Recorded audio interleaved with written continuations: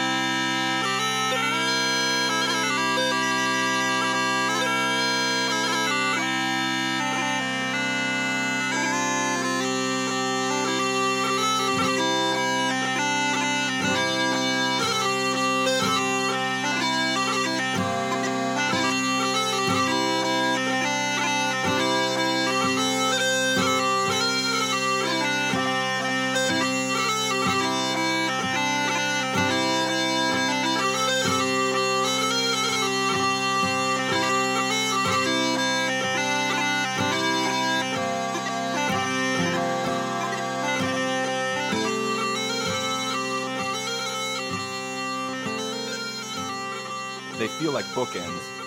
Again, it wasn't meant, but to be honest, with me and Breach's album, it's pretty much a straight ahead album of pipes, and I wouldn't call that a Journey album because the Journey albums I would probably more do myself, and I would spend more of a personal time with it.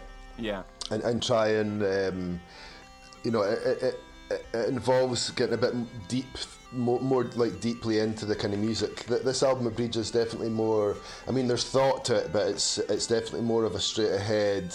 Yeah. This is us in the studio. This is what we used to. This is how we were playing in the flat. We kind of wanted to recreate how we worked on the music and how we, played it in the flat, because basically we were having a jam.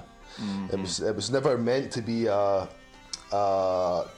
it was never meant to be an album or a band, really. At first, it was basically just to get together to learn some tunes, right. And I wanted to learn off of Bridge and kind of and have some and just play, just have fun playing the pipes and doing something a wee bit different.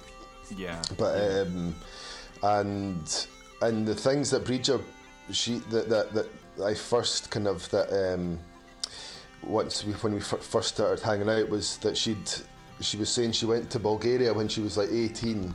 Yeah. And she just on her own, just. Did she really?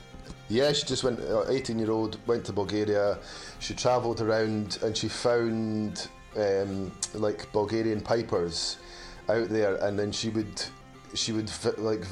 film some of these guys playing, and then when she got home, she kind of transcribed the tunes to fit on the small pipes. And honestly, I've seen the videos, and she's got quite an amazing musical head, Bridget. She is quite young, but she's smart with music, because like it would take me a long time to decipher these videos, because they're not. I think it's a different key, and you also don't get the notes. Some of the notes it's not a straight on the over. Small pipes. Yeah, so she tapes up a lot of notes to make it work, and then halfway through you've got to rip the tape off. Yeah, and all that kind of stuff. But she managed to suss all that out. So she's and that was one of the things that first of all that I wanted to learn was these Bulgarian tunes, because they were so different to music that I've been playing. And even on the kind of border pipes, when you can get all these different notes, it's a bit more the music's a bit more trancey, and it's kind of like once you get into the groove of it, it's quite riffy, it's quite it's like riff kind of trance music kind of thing, but obviously it's meant for dancing, but it's also pretty cool. Yeah, I feel like the music you get in Scotland for dancing is not. You wouldn't say it's cool, Yeah. No, well, I mean, I'd say it's cool, right? but some of it's cool, but the older stuff, like kind of like the kind of the Cayley band stuff can be quite cheesy. Yeah. No, I totally understand what you mean. Yeah. Yeah. The second track on the album that you mentioned, having been one of the first ones that you played together, is just called Bulgarian. And that Bulgarian, the way you describe it as riffy makes a lot of sense, because like I woke up this morning with that just running through my head. Just that riff was just circling on my head. Yeah, it's quite tribal. It is, yeah.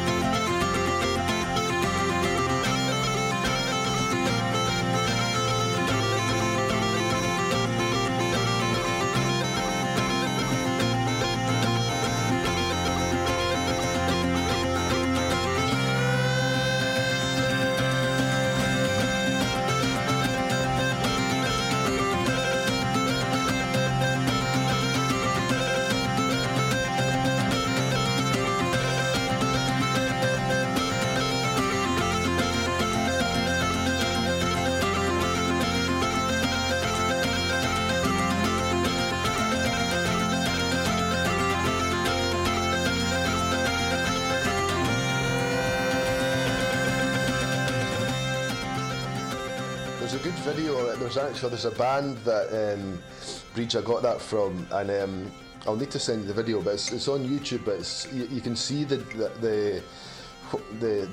way they use that in terms of their dance, because there's a festival, and you see all the people that this big line, it's like a snake almost going around, but quite a slow. But like, obviously it's a fast dance, but the snake's kind of going round quite slowly, and it's all like a big audience thing. It's quite like druid kind of stuff, But like, yeah. Oh, sorry. Go ahead, Ross. No, that track is actually got released. Well, today, but tomorrow for you when this goes out. So on the 19th. Friday the 19th, that track Bulgarian is out on Spotify now, so it's a little leading it's just leading up, yeah. So the whole album gets released next Friday on the 2nd, but that track Bulgarian is out today or tomorrow. I'll make sure there are links to that, and to I think, didn't you guys put out a video too early on? Was that Bulgarian before as well? COVID? Before COVID. Oh, it was that long ago, really? It was the Green Light set, track 1 and track 2. Basically, we did videos of them way before COVID. So that was before the album was really even being put. We didn't even have an album. Just a fun jam. We were just getting stuff together. Thought, well, we should put. And also, there's one from, you could find the video on YouTube of us in the flat playing the Bulgarian. That was the first thing we ever recorded. It was just off the phone. Mm-hmm. But that was the kind of first time we'd ever recorded, filmed. That was just after us being in the flat working, so it's quite cool to see us, Yeah.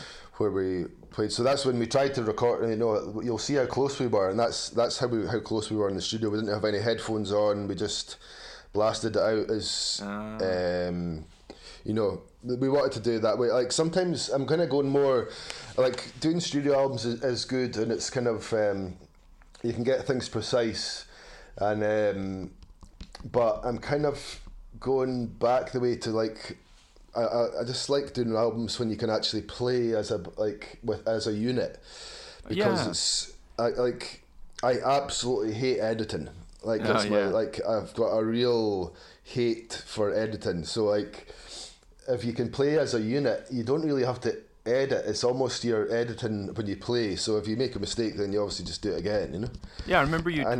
Was it Remembering that you did at Teapot, where it was just that was just kind of like a live kind of thing, yeah. And also we did, like after we did Vanna, I made a film of the Sanctuary Band with my pal Sorley McDonald, who so we basically did Vanna again, but in the studio live set up, but it's also a documentary kind of thing. Mm-hmm. So it's kind of it's a documentary plus we made an album from it as well, and that was us all sitting in the studio playing. And I think I actually prefer that version of the album because it feels a bit more human. And I mean, sometimes you just have to live with stuff. It's not right perfect, but it's like.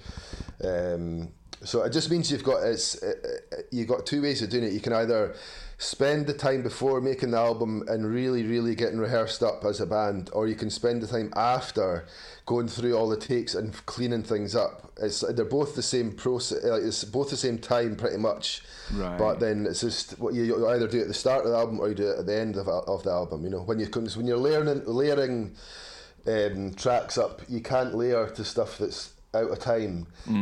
So it's like you're almost so it takes a lot of time to get things in order for then to get the other guy in to do his parts and get the other guy in to do his parts. So it's just different processes. They both work well, but it's just for a musician, for yourself as a musician recording, it's way more fun, and you can look back and go, I remember doing that. I remember how we felt when we did that take. Yeah. And also you all remember like when you do a good take as a band, or even like when we record with Bridger, as soon as you finish that track, everyone goes, that's the one, Oh, yeah. And you don't even have to listen back. It's like, that was it. And even if there's a wee mistake, you just go, no, it doesn't matter, because it's like, if you're feeling it when you're recording it, it definitely translates to the listener. Like, there's no doubt about it. That makes a lot of sense. Yeah, so in that way, it's kind of, I like it better because you can go, well, I remember doing that, I remember the feeling when we finished that track. It was you know, we're like, yeah, like everyone was like excited, and you know, you're running into the studio, into the control room, and all that, you know. Yeah. So it's better than going onto a wee booth yourself, and it's just you and the engineer, and then, you know, you're just. That's when you get stuck in your head, right? And like one little measure will trip you up over and over again because you just want to get it exactly perfect. Yeah, and you can get it perfect, but it's just a bit more stale environment, you know. What I mean? But both are good results. It's just, I think the older I'm getting, I think I just like the rawness. Especially, it depends what music it is for the kind of. For tunes, Scottish tunes, or kind of like contemporary modern Scottish tunes, it kind of, or you know, like just Celtic music, whatever, folk music, it kind of needs that humanness. Yeah. You know, unless there's a drum kit. If there's a drum kit there and it's a more a rocky thing, then it does help to kind of get things really honed in, and because you can hear when things are out of time more than if it's just like the tunes with a guitar or bouzouki or. But sometimes it's nice when things when they speed up and slow down and go like it's like a movable thing. It's quite nice. Yeah, I was just gonna say, or you're foot stomping, right? I have noticed that you're a serious foot stomper.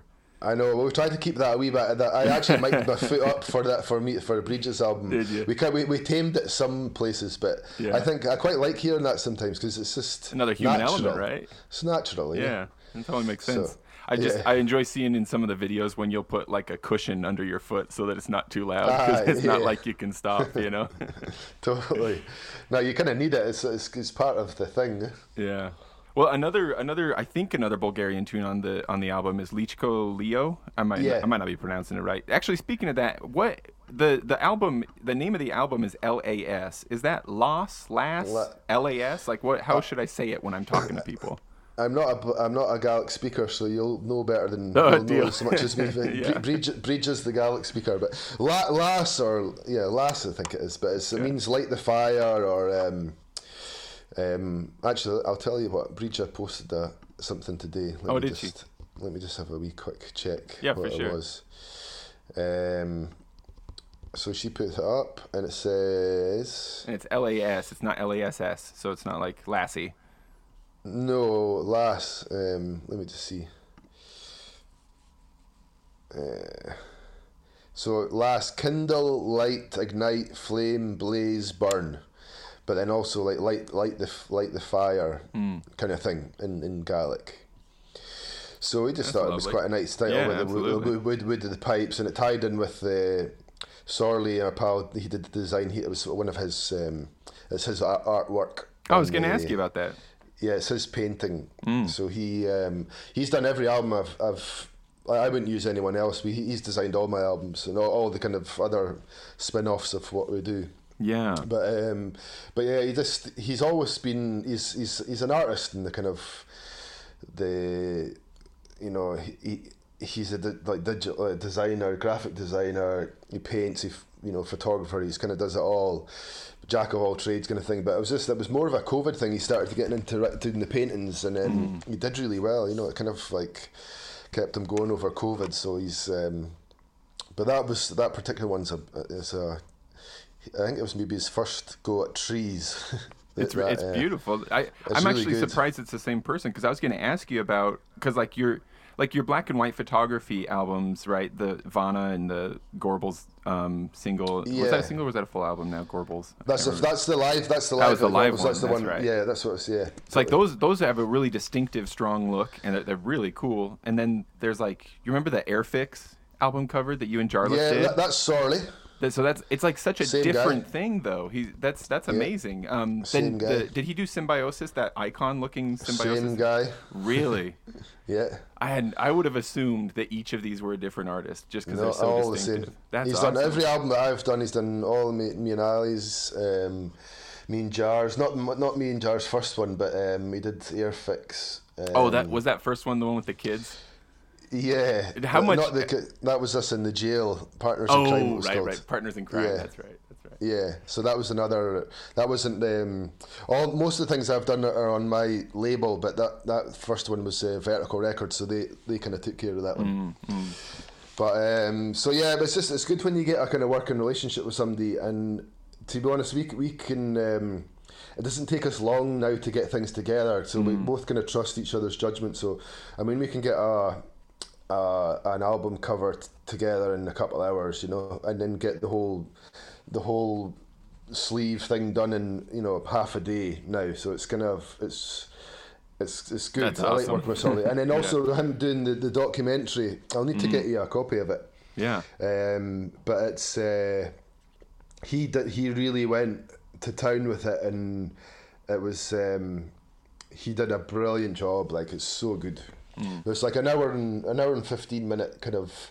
Basically, it's us playing in the studio, but there's lots of interviews and stuff with all the guys in the band, and it'll be a good watch. You know, I'm just trying to get my website updated so that I can sell it and have a place for it to be sold, because at the moment it's difficult to host something like that. Yeah, it's a big thing. I don't know how you sell it, because nobody wants a 20 gig thing sitting on their computer. They just want to be able to go and stream it somewhere. So it's just, I'm just trying to suss that out. But yeah, but I'll get it together at the next couple of months. So. I think I remember. I definitely enjoy watching that, because I remember watching one sort of like mini documentary that was done, I think, at Teapot. I remember Ali saying something like, Ross and I have been playing together since we were kids, so there's a you must involve me in your project's friendship clause or something like that. No, totally. But that was a long time ago, that album. Was it? Oh, what was that? 2015. The internet compresses everything, right? Because I can watch anything at any time, right? So. No, I know. But no, that was.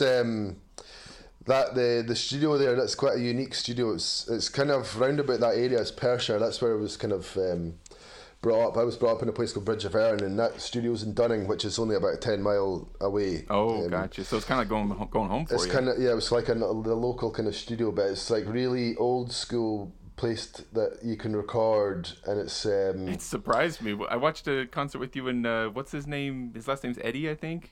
Tim yeah. Eady. Edie, yeah, that's right. Well, he stays in Dunning now. He stays in that village where that studio is. So we've known each other for years, and we just decided, it was kind of just before COVID, decided to work on doing some duo stuff, and it's been great fun. He's brilliant to play with. He's like he's a genius, you know. Oh, it comes across. He's phenomenal, and so nice too. Like, so nice. He's a lovely guy about it, you know. Totally. But yeah, I saw that video and I was like, where are they? You know, like, I thought you were in like a kitchen or something, right? And it's like Teapot Studios. Is this the studio? Yeah, that's really cool. And it's kind of like, it's right in the middle of nowhere. I mean, there's like Dunning's a small place, but it's like a village, you know. And then the studio's maybe about 10 minutes drive right up the hill, and then it's just basically in the middle of nowhere. So it's kind of like there's no phone signal or anything, so once you get there, it's kind of good, because for concentrating and getting into music, you know, and there's like and you can stay there, so it's, you know, you can record really late. And that was a good thing about actually recording with Bridja, was we did the same thing with residential kind of studio, but it was in Ireland. There's a band called Bioga, and Sean and Neve, they're married, they're both in the band. They have their studio at their house, so they kind of just shifted off to Sean's sisters, and they gave us the house. So you're kind of waking up, the studio's 2-3 meters away, you know. Yeah. And then so it means you can record really late at night. Like, I mean, track 3 is Bridja's tunes. It's actually the first time Bridja's recorded our own tunes on an album. Well, I don't want to make you feel bad at all, Ross, but that's the one. The first time I listened through the album, I was like, I'm going to listen through one time all the way through, then I'll go back. But that track, I had to skip back to listen to that track again. That's my favourite track on the album, you know? But then we recorded that really late at night, because we just wanted to get into that, because it's so chilled, and we wanted to just capture that a good vibe of that just kind of. So I think we recorded it about 2 in the morning or something. Really? You know, just to get that kind of real calm kind of. Yeah. But yeah, that's my favourite track on the album. I love it. You know, it's really simple, but it's kind of got a nice vibe to it. You know.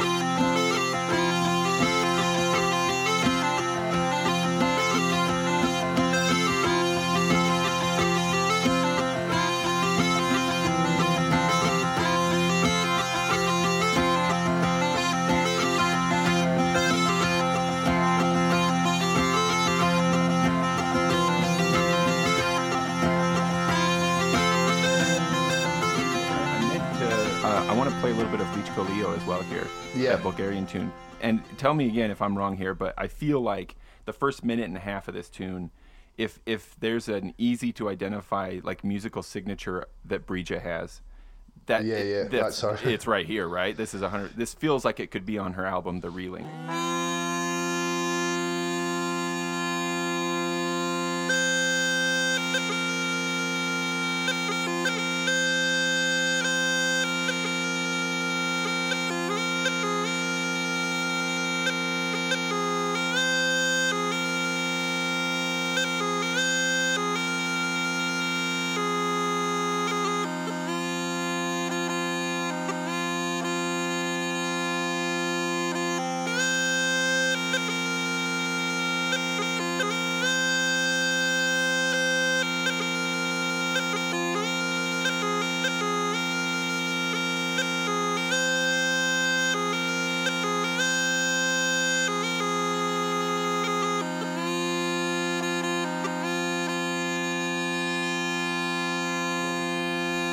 Got a funny thing, Brija, that not a funny thing, but you can tell her playing and her pipes a mile away. You know, you can, right? It's as much her as it is her instrument. Like it's the whole package, right? It just sounds like her. It's like I've got obviously the same pipes. My pipes are Blackwood, and they're a totally different sound to hers. Hers are like a lot mellower, but fuller.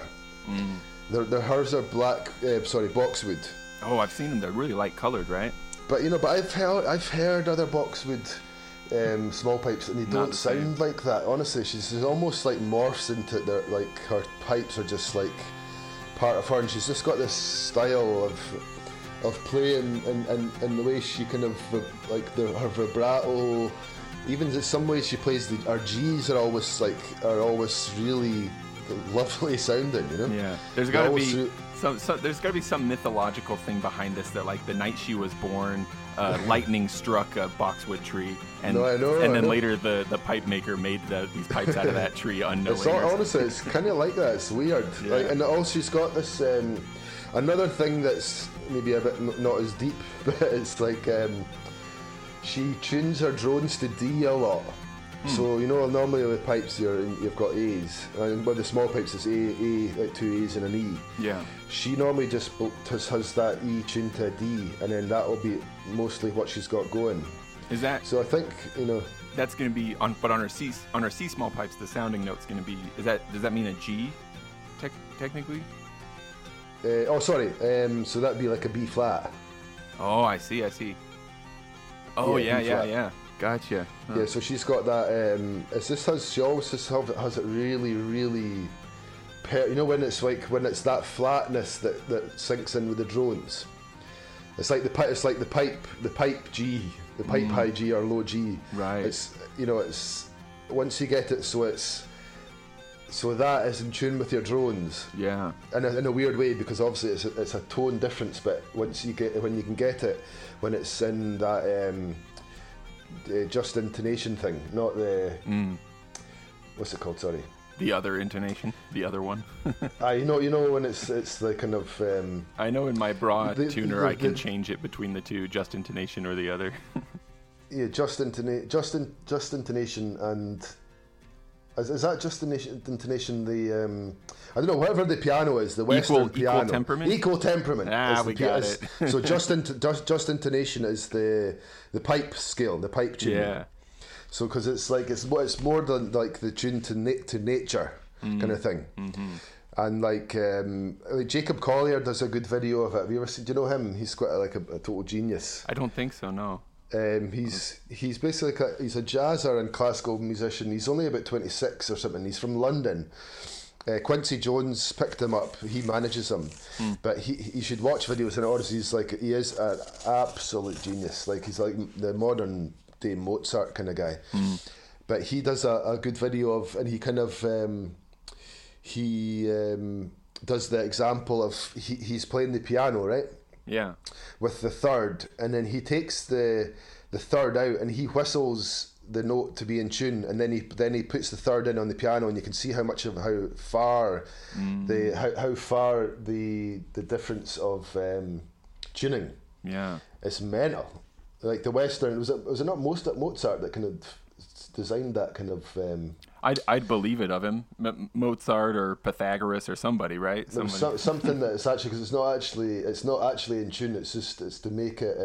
It's just mathematically even from one tone to the next, right? Yeah, something like that. Yeah, but actually, with a drone, if you go up the scale, that's why you can make that G and an A work together. Gotcha. So it's whatever frequency it's all vibrating on. So Bridget's really good at getting our G's to be really beautiful with the drones, you know. So yeah. Is it at all humbling to have made this project with her? Like, tell me if I'm wrong. I'm thinking like Bridget's probably been alive for less time than you've been playing bagpipes. Is it that? No. Am I off there? Yes, since I've been playing, yeah, for sure. Right. Not being like a professional musician, but yeah, since I played, of course, definitely. Yeah, it's like definitely. To be hanging out with this young person who does so many amazing things that you're learning from. You must not have too much of an ego since you're open to learning new things from young people. Ah, well, she's just a peer, you know. Yeah. I don't even think about that. It's just that if somebody's doing something cool, then it doesn't matter what age they're doing, you know. Yeah, absolutely. But no, I'm like I don't think even like I teach some of the people, like, to be honest, like I'm nearly 40 next year, but I feel like I've just left school in my head, you know. Yeah, and you do teach at the Piping Center too, right? Yeah, well, what the guys I'm teaching, they do. I honestly, they just, in my head, I just feel the same age as them, you know. So that's good. I don't really have I've never really. I hope I kind of keep that. You know, I hope that's what I just stay like that till I'm 60, 80. Absolutely, yeah. Because I just don't feel. Like, I remember being at school looking at people that were 40, just thinking, well, that's your life's kind of over, you know. Right. Yeah. You're so old. Like that's like you're so old. But like honestly, I just don't feel like that at all, you know. Yeah. Well, that's good. Not only. I mean, it's admirable because not only does that keep you like open to new things and new ideas, and that comes through in your music. It also makes you approachable for these younger people who have, you know, many of them have at this point, like, they've grown up listening to your music, you know, and yet I'd imagine that this helps break down any sort of barriers to where you're an approachable person for them. Well, I don't know. You don't hear that. I don't know who listens to my music. It's kind of hard to, you know, you just get on with what you're doing. Yeah, you can't be thinking about that, but I know. I know. I just don't know. I always thought. I mean, maybe I shouldn't be saying this on the thing, but I always thought with Gordon, if he'd been told maybe more by people what people thought of him, then maybe he would still be here. I don't know. You know, so I always think that sometimes it's like always until somebody is not here, and then they're gonna get put on this pedestal of kind of thing. And I always wonder with Gordon, would he have been that, like, you know, would he still be alive if he was actually told or known who he was? Yeah.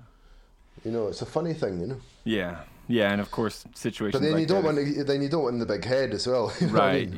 Yeah. So it's kind of. And it can be personally destructive if you think too much that you could have changed things personally. You know, you don't want to be carrying the weight of thinking totally. that either. Totally. No, but just I'm talking universally and right, people that, like, because when Gordon died, he was this legend thing, you know, which he was when he was alive. It wasn't. I'm not saying that he wasn't, but it's just why do they have to wait till they're not there, till to become this, you know. Yeah. I don't know. So we don't have to put that in. I was just thinking that. As you well, actually, I wanted to ask you, Ross, and you know, same. If you'd rather not answer, you know, it's totally understandable. But I have wondered, you know, how strong is the sort of like pedagogical relationship? How deep does that sort of musical DNA run? Like a little bit of setup. Like sometimes when I'm talking with my kids. Something will come out of my mouth that surprises me because it sounds like my dad, but I didn't mean to do that.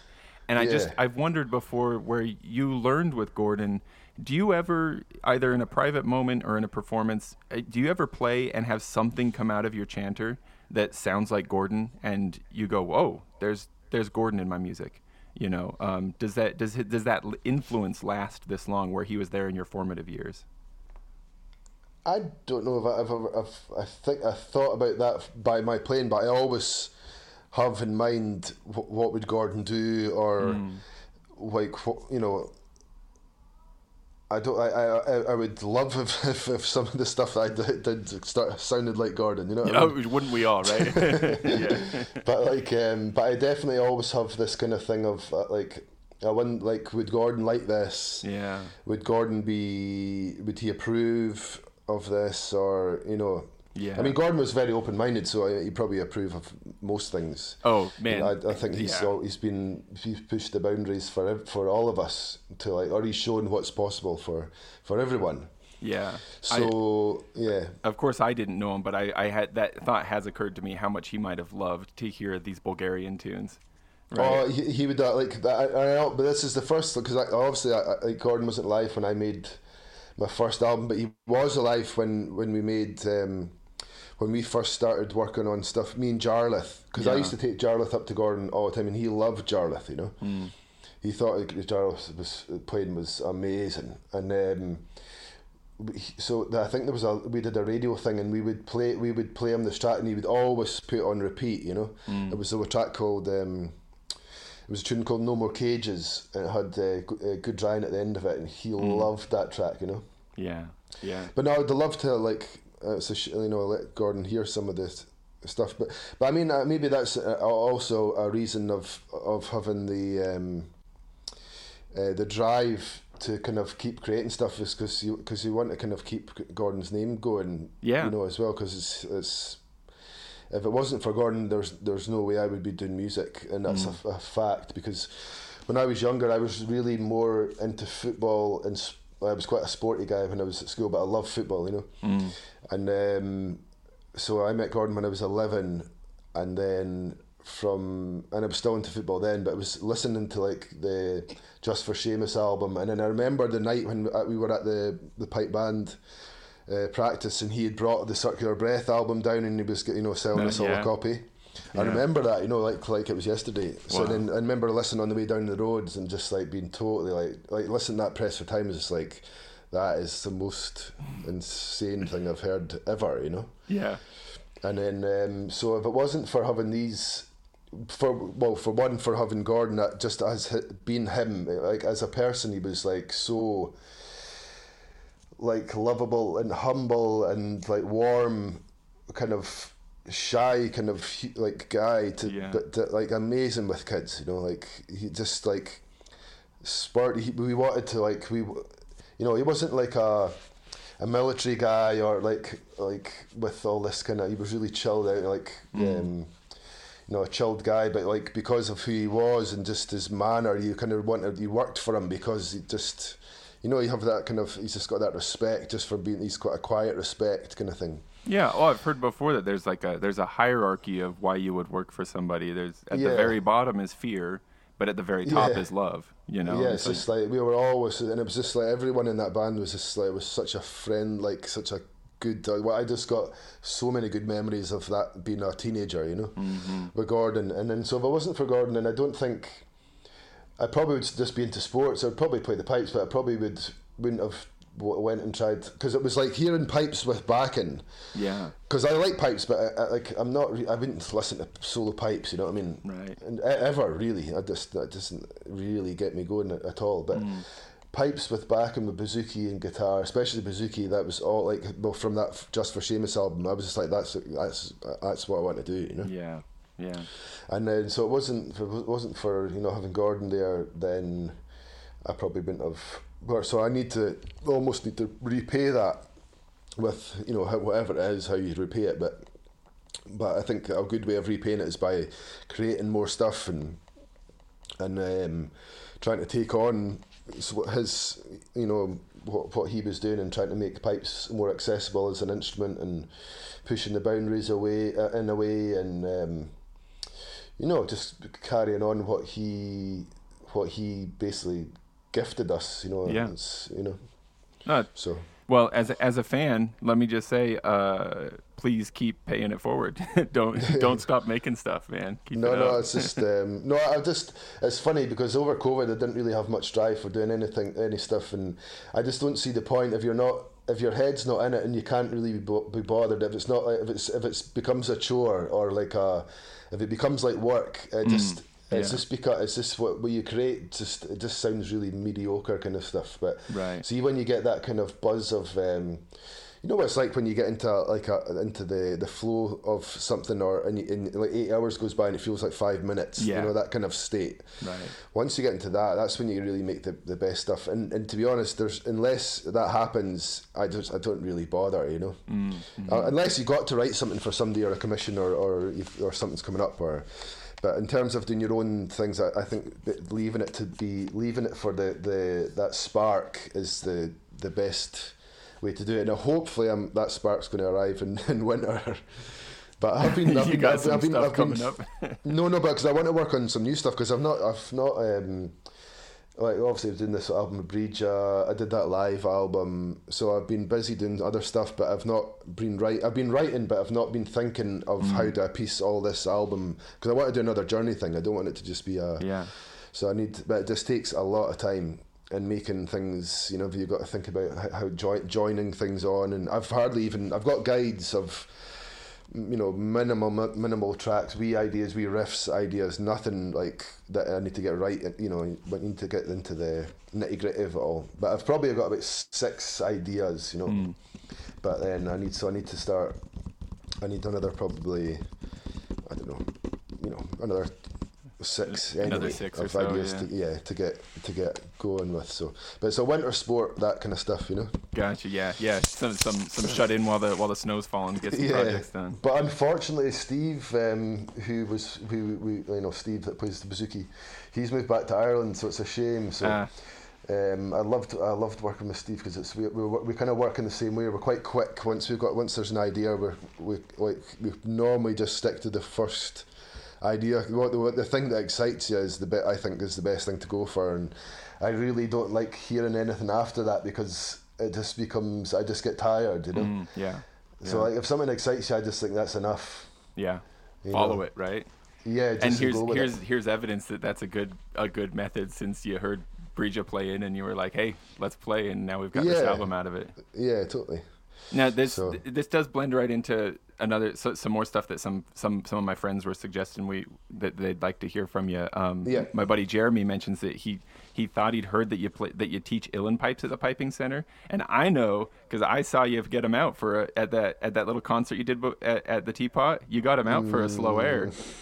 Do you regret that? You shouldn't. They sounded good. I've actually just got a set of drones since then. Oh, did you? I got a new chanter, but no, I definitely do not teach uilleann pipes. So you're not teaching them. You get them out sometimes. I'm a learner myself. So, well, that's what he went on to ask was like, did you pick those up? So like I'm having fun in my imagination right now, imagining that when you met with Bridja, you came away with a set of C small pipes. And what Jeremy's wondering is, was it after doing projects with Jarlath that you picked up the uilleann pipes? Are you kind of picking these things up as you go along?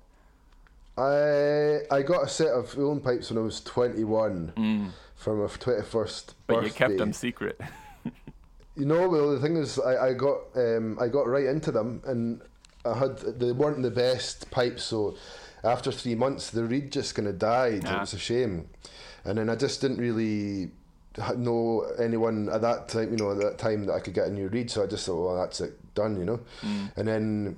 I've always loved the Irish pipe because like through Gordon, you know, Gordon used to always let us hear Bothy Band, Moving Hearts, Davy Spillane, Paddy Keenan, all these people when we were really young. We were listening to them when we were 12, 13, you know. Yeah. So and they're the best sounding pipes in my opinion. Yeah. So I've always wanted to play them, but after that, like that disaster with that chanter, and then it wasn't until I was maybe in my late 20s I went to try and get another one, and then it was just like last year. 2 years or 3 years ago, I got a chanter off of Ian Kinnear, who's a Scottish small pipe maker, but he has been making uilleann pipes recently. So I bought a chanter off him, and then I wanted a key, so I swapped and then I bought some drones to go with it. So I was playing yesterday actually, but I know how it works. It's just because it's such it's a different setup to the whistle. It's kind of similar, but it's still different. And there's a lot of the different gracings, like with the Highland pipes, the G grace note is your most kind of common note. That doesn't actually work on the Uilleann pipes too well. So it's adapting that, and it won't take me long, but it's also. When you're young, you've got so much more time. That's why I was raging, because when I was 21, I would be flying on them now. I'd be like, if I'd started actually playing properly then, I would be a pretty good piper, like player of them, Mm-hmm. So it's a shame. But as you get older, it's not obviously, it's like the time and the days there's not as much, and there's always other stuff on, and life gets in the way, and so I'm annoyed at that. But I'll get them, I'll get it good enough. Yeah. No, I've actually been playing with Duncan Chisholm recently. We do you know Duncan Chisholm? He's a fiddle player. Oh yeah, yep. From Wolfstone.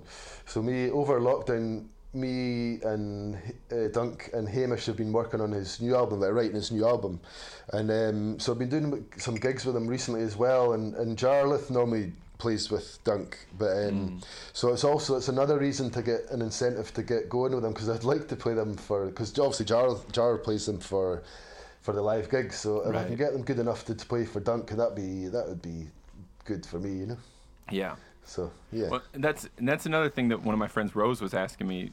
She wanted to know how, between whistles, different kinds of pipes, then you add in your bouzouki. Like, what all do you play, Ross? You play a bunch of stuff.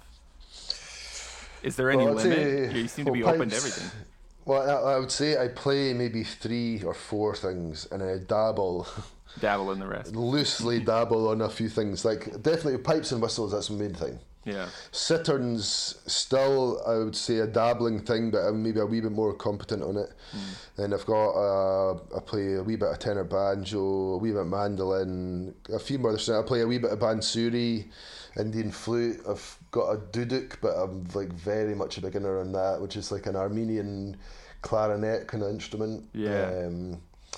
Go a dabble in the guitar, a dabble in the drum. I used to play a lot of drum kit when I was younger, but my room was just basically a full a drum kit everywhere. I used to spend all my money on UFIP cymbals. I remember. But so I dabble in a lot of things, but definitely pipes and whistle. I would say that's what I play. I wouldn't say I play the cittern, because I'm just like a chord guy and just hammer it out. So.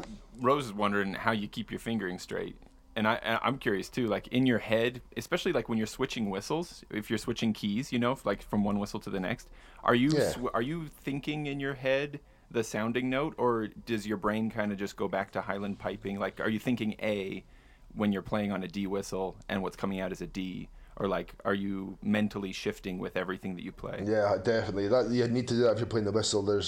If you stick to playing the whistle like a piper, then you're not. It's not a good thing to do. Mm-hmm. So the best thing to do, because it doesn't take that long, a couple of months. It just takes your brain just to go, okay, that's because once you make the switch. You can basically play any pipe tune on the whistle, but you won't even have to think about it. Mm-hmm, mm-hmm. You've got to make that distinction in your head that your A is an E, your E is an A. Right, yeah. Or your D is an A, Right. Whatever way you're thinking about it. Well, and your whistle playing is amazing. I've been on a bit of a whistle kick lately, just thinking like my war cry has been all pipers should also be whistlers. Definitely. You think I'm right about that? Definitely. There's you're just lazy if not. Honestly, it's just like that, folks. you need to learn the whistle. It's like, why would you not? It's like it's the same thing basically. It just takes a wee bit of thought of just a couple of months. Make that distinction between and it's good for your playing, because then it actually opens up. Then you can play other it's like just open up that transposing bit of your brain. Right. Like the one thing I can kind of do it in an F whistle a wee bit, but like if you're on, so basically if I'm playing whistle, most things are in D. So if I'm on an E whistle, I'm still in D. If I'm on an A whistle, I'm still in D. Mm-hmm, you know what I mean? But I'll transpose the music to read that I'm reading in D. Right. But I'm kind of nearly got the F, so I could read the F like I'm. So my D is an F. Yeah. So, and I can sort of read music in that way, so I wouldn't have to transpose it. But I couldn't do it with every whistle. Yeah. That's getting into, like, Fraser Fifield's really good at doing that. Like, he could probably read, like, play an E flat whistle and read an E flat. Right. If you know what I mean. It's. I wonder if it works like languages, where they say, you learn your second language is difficult, your third is also, but if you learn a fourth language, it gets easier, and a fifth, it gets easier, totally. And I think there's like I think for fiddle players or violinists, there's a way that you can read. They can play viola, but you can read. But they can transpose it by reading a treble clef or something. There was a wee thing that they could do. There's the alto clef. Is that one that you can shift on different lines and stuff too? Yeah, I don't know what these that is, music but tricks, it's right? Yeah, all these sweet tricks of kind of. But the transposing thing is a good thing to kind of to get into. It's just a good, because pipers were so stuck in that kind of. That one octave thing, it's really, especially and that's what's good about the whistle. It gets you out of that one octave thing. Yeah, which I think is good to do, because it depends if you just want to play pipes and be in a pipe band. It doesn't matter, but I think every piper should have a wee bit of dip their toe into the kind of folk music thing and learn the whistle. And it's just, I think a lot of younger players are doing that now. It's just that they're more all-rounders than when I was younger anyway. Yeah. Do you have a favorite whistle maker, or would you rather not? Colin Goldie. Is that what you're always... I noticed that whatever the key, you seem to always have the same kind of whistle. I wouldn't play any other whistles, so they're the best for sure. They're still handmade, and he's a great guy. But you need at least an hour if he's phoning you. You won't get less than an hour of a chat. Gotcha. He's like, but no, he's a brilliant guy. He lives in Germany. But he's English, but he lives in Germany. He used to work for Overton, which was the kind of the first design of that kind of that classic low D whistle is Overton. So Colin worked with Bernard Overton, and then he took on the business, and then now it's called Goldie Whistles. But I've always played them, and I've got a really good relationship with him, and like he even he doesn't give whistles out for free to anyone, So it's not like some of the whistle makers. They're all by factory made, so they'll just chuck some of the good bigger names all these free whistles and all that, but Colin doesn't do that to anyone, so he knows what he's got, huh?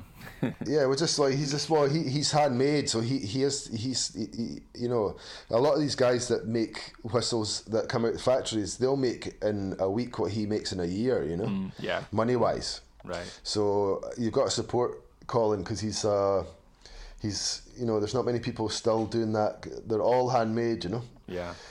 And he tunes them, it's. But for me, they suit my style. I've always played them, and I just don't think you get a better whistle. Yeah. Well, since I'm asking about kit anyway, if you don't mind geeking out with me a little bit. Yeah. I want to know, for you, I'm sure it changes based on the season, how much you're doing and stuff, but like, I've got this thing, Ross. Maybe everybody does this, but like, since I was a kid, I've always thought it was fun to just suddenly at random just imagine to myself, what is Jackie Chan doing right now? Right. Like, is he reading a book? Is he eating? Is he eating? Like, what is he doing, right? And so, in a similar way, I'm curious, like, how often does Ross Ainslie, who honestly, like, in some ways, in my head, you're kind of like this almost not entirely human figure because of listening to your music so much. Like, there are these utilitarian tasks that I do with my bagpipes that, like, I almost can't imagine you doing. Like, how often do you change your bag or season it? How often are you swapping out your drone reeds? How many sets of Highland pipes do you have? And like, do you switch? Do you take one set for a road trip, but keep another set at home? Like, what's your kit situation? I'm really bad with all that stuff. I've got a set of Hendersons that are always set in B flat.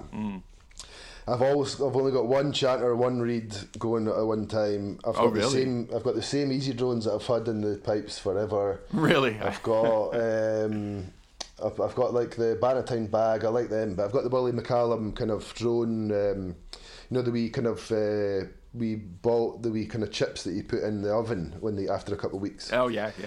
Yeah, they're good. I've got them, and I've got a set of Derek Mars pipes, and then I just tune them a bit sharper. But I just got them recently, but they're brilliant pipes, Derek Mars. And they're the same. I've got one chanter, one reed, same easy drones, same bag, same William McCallum things. They're both set up. And then I've got probably two sets of Highland pipe A pipes, one Nigel Richards and one Burgess bagpipes. Yeah. But I would probably play the Burgess bagpipes. They were we bought them for playing with Treacherous Orchestra. There's a band that me and Ali were in, right. 12-piece kind of band. So we wanted to, because initially we played border pipes, but they're not the best for standing up and not as loud. So Nigel, he made us a set, and then Burgess bagpipes made us a set, and so I don't play them that much. I don't really like the sound of A pipes on their own. They kind of only really work well if you're in a band situation, gotcha. Folk band situation. Yeah. But then, 2 sets of Highland pipes, 2 sets of A Highland pipes. I've got two sets of borders, one Nigel Richard, one Hamish Moore. I've got the small pipes A and C set up. I've got a Nigel Richard small pipe. Got the Olin pipes. Pretty much every whistle you can get. Yeah. And I've got a sitar, and I've got a mandola, I've got a tenor banjo. That's about all my kind of setup. Bansuri, yeah. I like to imagine that as you're listening these off, you're just looking around the room because they're all there with you, like family members, just joining in. Most of them are. Yeah, most of them are. I'm sitting with my whistles right now. All here. There they are. Yeah. But I've got a I've got a studio set up in the house, which is I got a flat about 3 years ago, and so I've got a room just like a studio kind of set up. So it's nice having that because it's always ready to go. It's soundproofed and stuff like that. So it's good having that. But I've not been in there much, since lockdown. So I'm hoping that's what I was saying. Like in winter, when I get kind of working on stuff, and I'm actually thinking about maybe doing like a teaching course. Like a. Oh man! Like filming Please, yes. like a course from, but more for beginners maybe to set, and then I'd watch it anyway. But like a subscription kind of thing. I think it might be quite a good thing to do. Yeah. So once I get my website all done up, that was one of the other things I was going to maybe just start doing some teaching things, and just put courses up, kind of like Patreon, but like more just from my own site. Right. So that was maybe another winter job to do. Well, if you're looking for a light for a flame to be lit, right? It's perfect. Here you go. So let's say you're in your flat right now. You've got all these instruments. Let's say a fire breaks out. You can only grab one thing. What's your desert island instrument? If you could only have one for the rest of your life, right? What are you gonna grab to get out of there? Whistles. You just grab your handful of whistles, huh? Grab a box of whistles. No, I really like playing the whistle. It's just, it feels home to me. Yeah. Even more than the pipes, I think now. I find it the best for writing music. I love the tone of it. I love the kind of diversity of it. It can fit on any kind of music whistle. Yeah. It's like, I just think it's just, for me, it just feels, my fingers feel natural on it. Well, maybe when I was younger, the pipes was more the thing, but I've kind of I like the pipes, and I like when the pipes are going and playing the Highland pipes, but I had such a struggle with border pipes over the years that it drove me insane, Yeah. That's why I like the small pipes. That's a common experience for people playing border pipes, that they are a struggle. They're just a nightmare, They're just squeaky and... Yeah. I mean, Nigel's ones are good, but I've got a set of Hamish Moores. I just got them not long ago, but they're nice, but they're a totally different... they're a different beast to the... Nigel's ones, you have to kind of lean into them, which I like. Hamish's are very light, so it's almost a different way of playing them. They've got really good sound, though. Yeah. But I just find them really squeaky. That's why I like the small pipes. They're just out of the box, no hassle. They always sound good. Yeah. And the only one disadvantage is that you only get the the pipe scale, you don't get any of the naturals. It's one thing, which is a shame. But they're really good sound and no maintenance. They just, once you get a reed, that's it. Once you it's and they're out of the box and they just work. That's what in the whistles the same. I think it's probably over the years of struggling with pipes and tuning, especially with like, I think if you're doing solo pipes, you're not having to be. It doesn't matter really about the tuning or where you're tuning. But see, like, because we're playing with bands, folk bands, and you have to be in 440. Right. With the struggle with that over the years, I think that's why I just like the whistle just became so much easier, That totally makes sense, yeah. I think that's probably one of the reasons I've kind of just maybe not went off the pipes, but just have a kind of, I'm so wary of them, Yeah. Just totally because it's like you're so, honestly, just trying, and in temperatures of like outdoor gigs or like playing abroad, roasting hot, or, having to deal with all that stuff, playing the Hogmanay in Edinburgh outside, all that stuff. It's just like, and having to be in 440 and nobody, you can't like, I think maybe if you've got your own, like, I think, depending on the players, but like some people go, well, just you tune to me, Right, yes. But I've always played with people that just like, they want to be in 440, so it's kind of, so it's on you to get in tune, not, Yeah, so it's a stress. It seems like so often that's the piper though that comes in and says, "Sorry, I'm the loudest. Y'all have to tune to come to my." Well, it should be like that. It should be like that. That's right. But I've just never had the right people. They're never willing. I think it's harder to tune to another, because you've got to then you've got to calibrate your tuner. Yeah. When it's like, I think, when people play with pipe bands, they've got, well, okay, we'll just have to, we can't really get them to play in 440. Right. So you have to calibrate. So it's just a bit of a stress more than if you just be in 440, but then it's a stress for you, Yeah. But, so, but I did the McCrimmon competition in Lorient recently, and so it was that's basically the reason of getting these Derek Marr pipes, was to get a sharper setup. And I was enjoying it because you don't have to really bother with tuners. You just get in tune with itself, and then that's good enough. Well, and now you've got them. This is what Big Rab was asking me, because Ali Hutton came back to a pipe band at he Worlds, was doing right? anything. Yeah, I was there. Yeah. So Rab's wondering when we're going to see you come back. So if you've got some pipes for it, right? That's one step in the right direction. Well, I actually signed up for the Vale of Atholl Grade 3 recently, but I just didn't have any time, Yeah.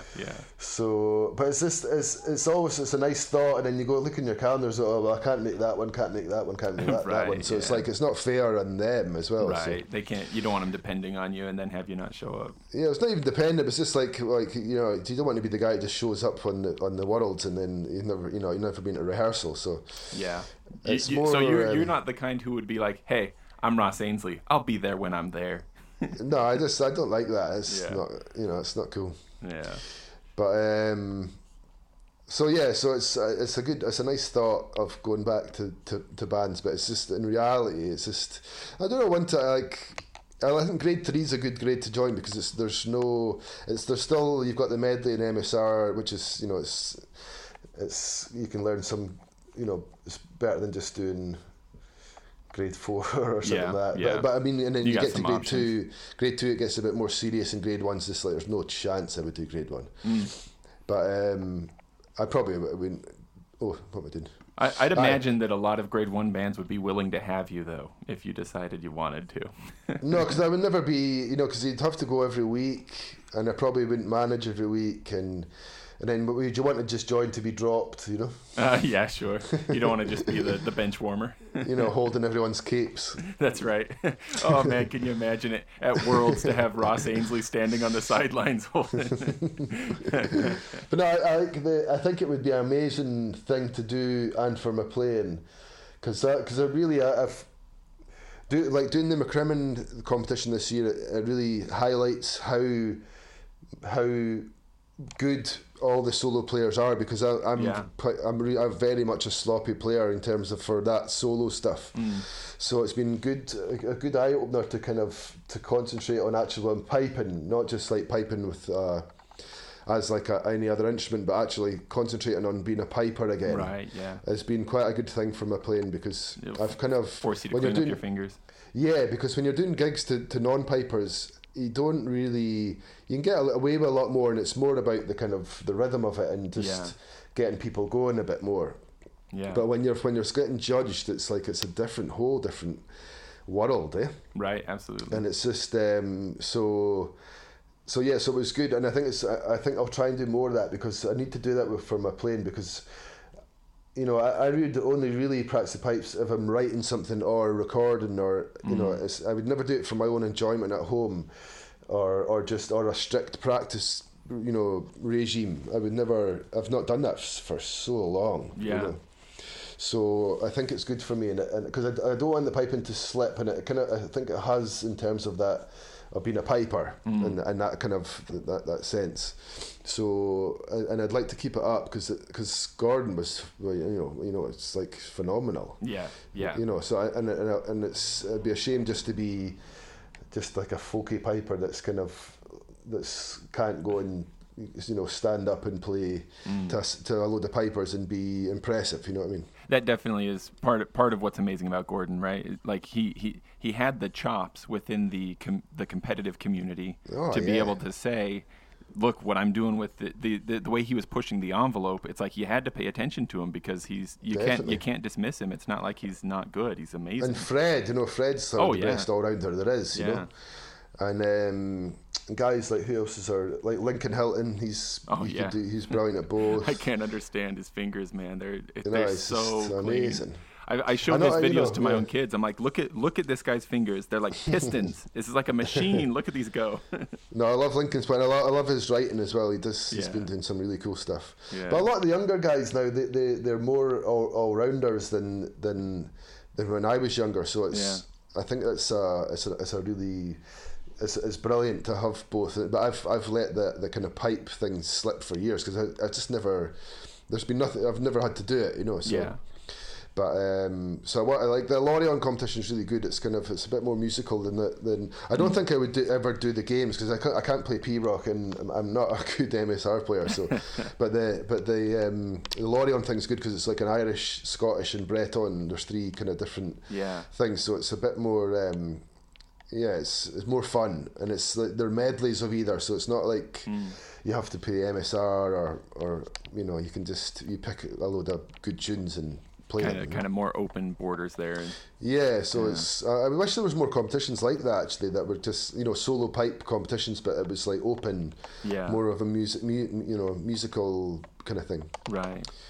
But Can I promised you an hour. Now I'm taking more than that. No, you're fine. You sure you don't mind? Yeah. I wanted to pull you back into another track here. And again, tell me if I'm wrong. If track 8 sounded like Breach's musical fingerprint in the opening, I thought maybe track 9 is like kind of an answer in a way, because track 9, which is called Irish, to me, that when it opens up, it sounds like a very Ross Ainslie lick, the way that opens up. Right, no, they're all trad tunes, apart from the third tune in that. It's a Nile Valley tune. That's all trad, huh? Yeah, they're all trad, old Irish tunes, and I guess Gordon was sorry, on you go. I was just curious if Steve have any influence in the Irish selection? No, not really. No, it was just I think I came up with the first two, Rachel came up with the third, and then Gordon, the last tune is off of Gordon's Just for Seamus album. Yeah. So, they're just, to be honest, pretty straight ahead, just picked a load of tunes and went for it.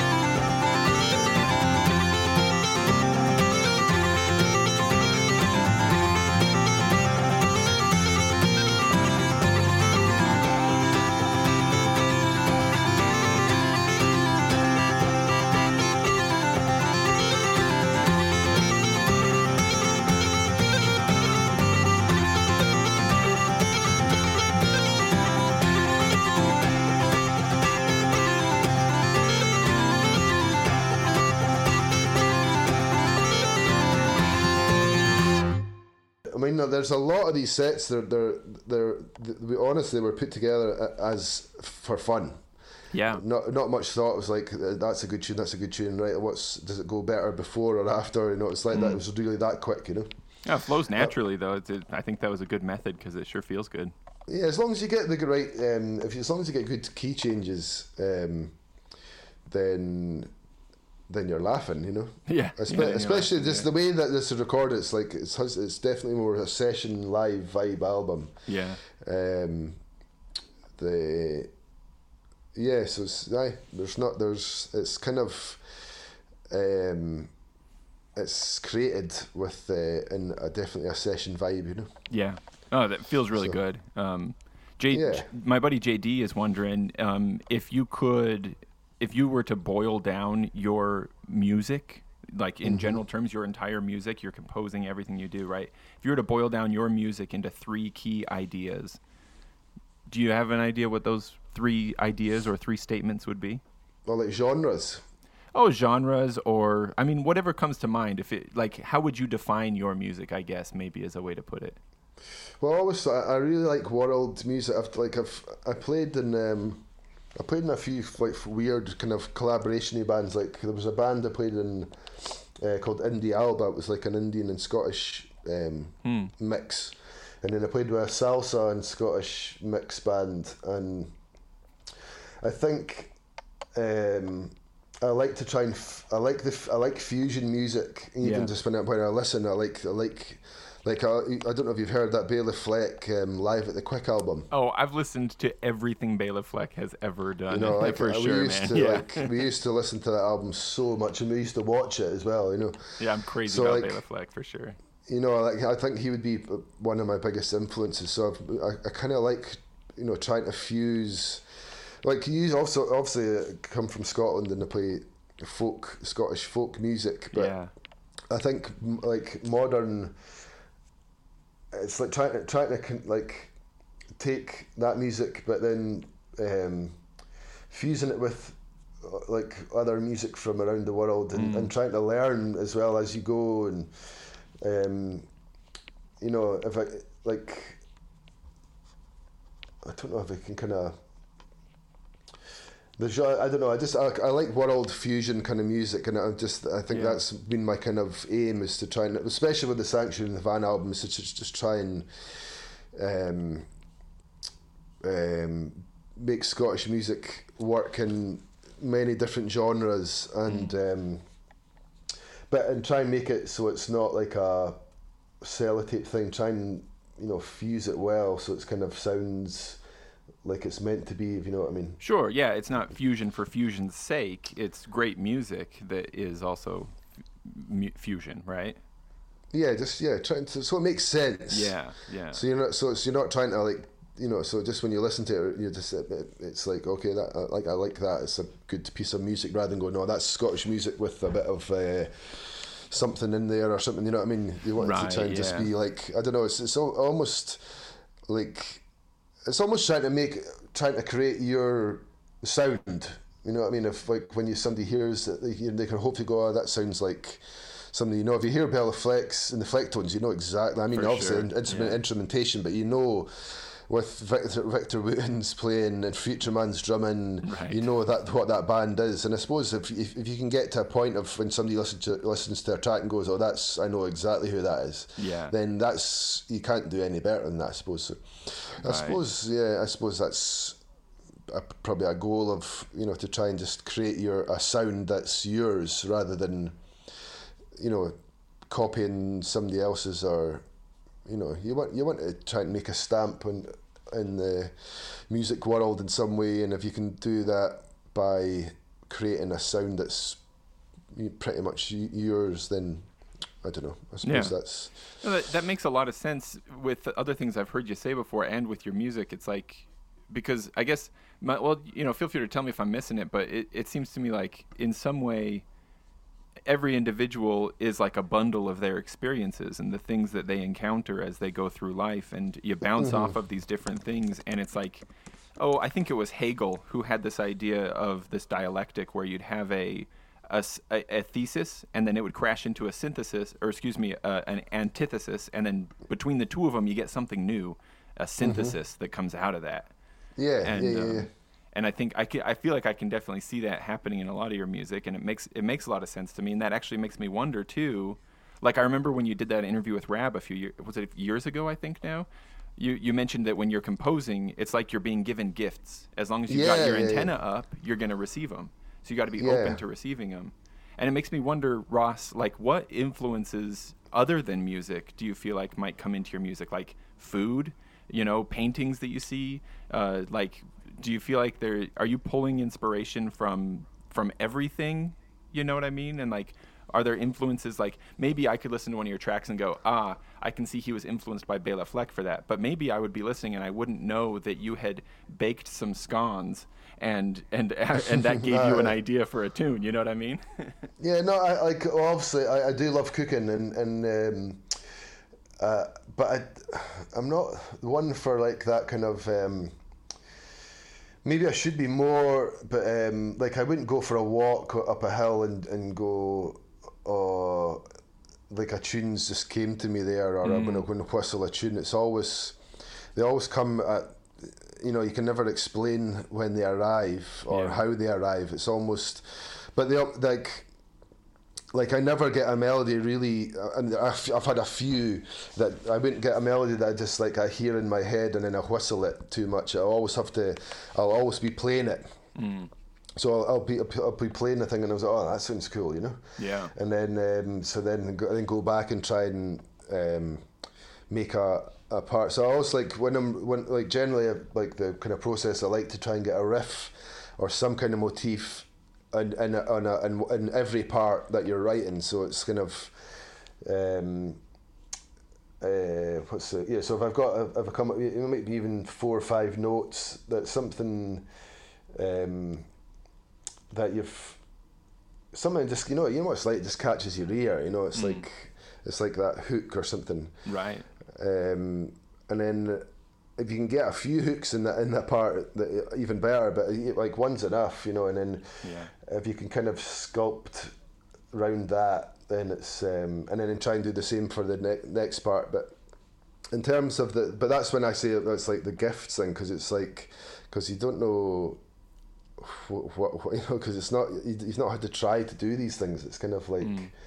I think when you try to do it, that's like what I was saying, it becomes like a job, like work, and it always sounds really like it's almost like it's so obvious or something. Right, contrived maybe. Contrived, yeah. But when these wee gifts arrive, it's like so natural, and it's like they instantly make sense, Yeah. But you just don't get them.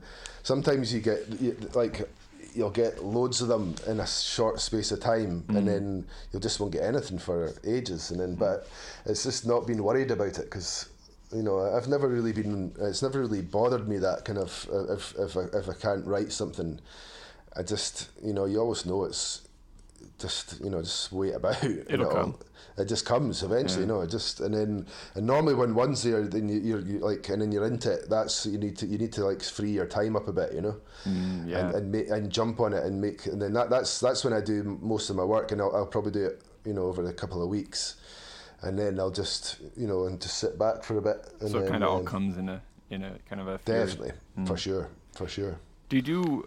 Speaking of Bela Fleck, I've heard him talk before about how like when ideas come to him. He kind of old school. He would call himself and leave himself a voicemail, right, and like sing the idea to him. Do you do any kind of recording thing like that to keep those licks in mind, or do you usually just do you write them down? Like, how do you hold on to these ideas when they first always come in? Just on the voice memos. I've got if I've got a wee riff or even when I'm trying to after I've got the riff or the motif or the hook or whatever, I'll always record the process of trying to sculpt that part. Because a lot of times you'll come up with another wee bit, and then actually it doesn't work in that bit, but that's my wee second part riff. And then they kind of work together, right? Because they're kind of born from the same idea. So I do a lot of that, but then I try not to do like my pal Hamish Napier, he does a lot of writing. He'll set the thing off and go and keep it going for hours and hours, and I just can't be bothered going through. It's like going through that. Remember I was saying about I hate editing. Right, I was gonna say, speaking of not liking editing, so it's just so I try to do it in like 10 minutes max bursts, or 5 minutes, 2 minutes. Yeah. But yeah, my phone's full, all that kind of stuff. But then when I've got the actual even when I've got one part, I'll always write the one part down, and then when it's finished, I'll always write it down when it's finished. Yeah. But then, I've got a Dropbox full of, like, I'll have a new album folder sitting all the time, and I'll always just kind of add stuff to that, and then so I'm constantly going through like the Dropboxes. There's loads of different ideas, and then once I've got a solid plan, I'll start another Dropbox of like album 5 or whatever, or album 6. Yeah. And then that's when I'll start dumping in guides and all that kind of thing. But I love that process. I like the process of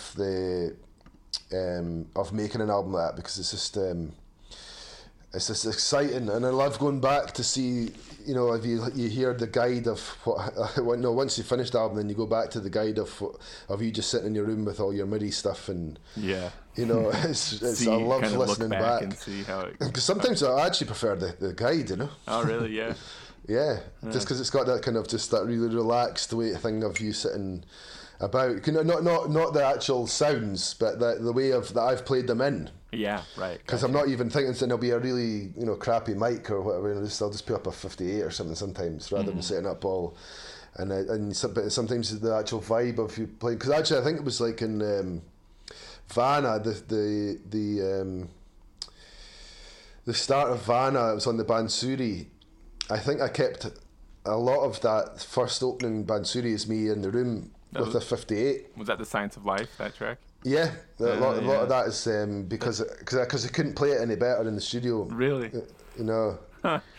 That's funny. I never would have guessed. Like, in no way does it seem like unprofessional or anything like that. Like, no. It's just a proper record. I've got good recording gear at home, but it's just I just couldn't recreate it in front of, like, in the studio. Just the vibe wasn't as good. Huh. It's funny. Oh, that's really cool. Yeah. No, there's a lot of like stuff happens in your room that you just can't do in the studio because you've got that red light syndrome thing. Right. So is that part of the draw then too of this live recording idea, where like let's just all get together and be looking at each other instead of at that red light? Yeah, I mean you can get that as well because it's just have been in a studio environment, but yeah, I think the thing of playing live together, it's more of a unit rather than it's not all about you kind of thing. Yeah, so it's like, sure. And then but once you're all rehearsed, if you just do 2 or 3 takes of that all together, I mean you're going to have it, for sure. Yeah. So it's just a different way of recording it. I think it's just more fun. Yeah. Way to look back on something, and it feels more of an adventure rather than sitting in their wee stuffy ISO booth. Right. Yeah. But so have you done much recording yourself? Oh, just hobby stuff myself, just a little. I do play with a little folk band, and so we have gathered together into one person's basement or the other, that kind of stuff, and some little things by myself, but nothing to large scale for sure. Yeah. But no, it's really fun, and you can get good home setups now. I mean, lots of people have got their. I mean, like if there's this wee, like if I have to do overdubs or sessions for somebody, I'll always do it at home. I'll never really go in the studio anymore unless it's a band thing. There's the stuff you can get now is amazing. Like yeah. So this album, Lass or Loss. What do you coming away from it, right? And remember, like anybody listening, I'm going to have links to where you can get it as of September 2nd and everything down below. Yeah. But kind of coming away from having kind of put this together, and now it's fully packaged. It's out there in the world. Maybe this will change over time, but as of today, what do you feel like you come away from this project with? What carries forward with you into the future? Well, to be honest, it's because of the COVID thing. It was kind of because we were on a bit of a roll with meeting up and rehearsing and stuff like that, and then we'd booked to record in April 2020, and then we obviously couldn't. So it's good to get this done because it means then we can now start looking at newer sets, you know, because it's almost, and then also we can do gigs now as well. So it's, well, it was going to just be it's a wee project that we'll hopefully we just really want to do some festivals, maybe one tour a year or kind of, you know, but mostly just like, you know, festivals abroad, that kind of thing. And then because it's quite a straight ahead kind of thing, it means you can kind of get some sets together quite quickly. You know, it's like it's relatively painless. You know. Yeah. So, do you anticipate going to Bulgaria at all with some of these tunes?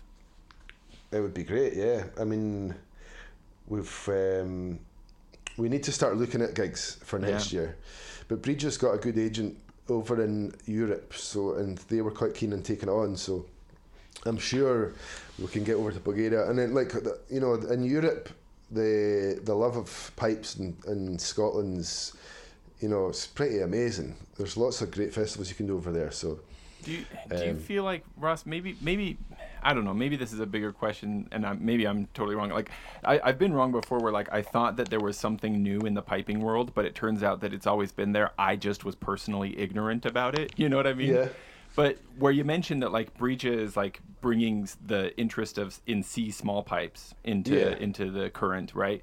Is the piping community in general kind of looking to the east a little more, by which I mean the British Isles and sort of the Western Hemisphere? Are we in the Western Hemisphere piping, are we looking at Eastern Hemisphere piping more today than we have previously? Or was I just ignorant of it until Breja started playing Bulgarian stuff? I think some people are, but I don't think in the whole pipe band scene or anything that is there yet. But if you look at like the Breton pipe bands, the Bagads, they're way ahead of the rest of the kind of pipe community in terms of music wise and the way they perform it, and also the way they compete with it, because they're competing is basically doing a gig. Yeah, they do a performance. It's not like it's. Obviously, we do performances with the pipe bands here, but it's more of a, how would you call it? It's more of a, you wouldn't say musical performance. It's kind of putting down bands here, but it's more of a, you know what I mean? I totally know what you mean. It's maybe less military, a little less more less military, and not so like standardized. It's kind of it's a lot freer in terms of the.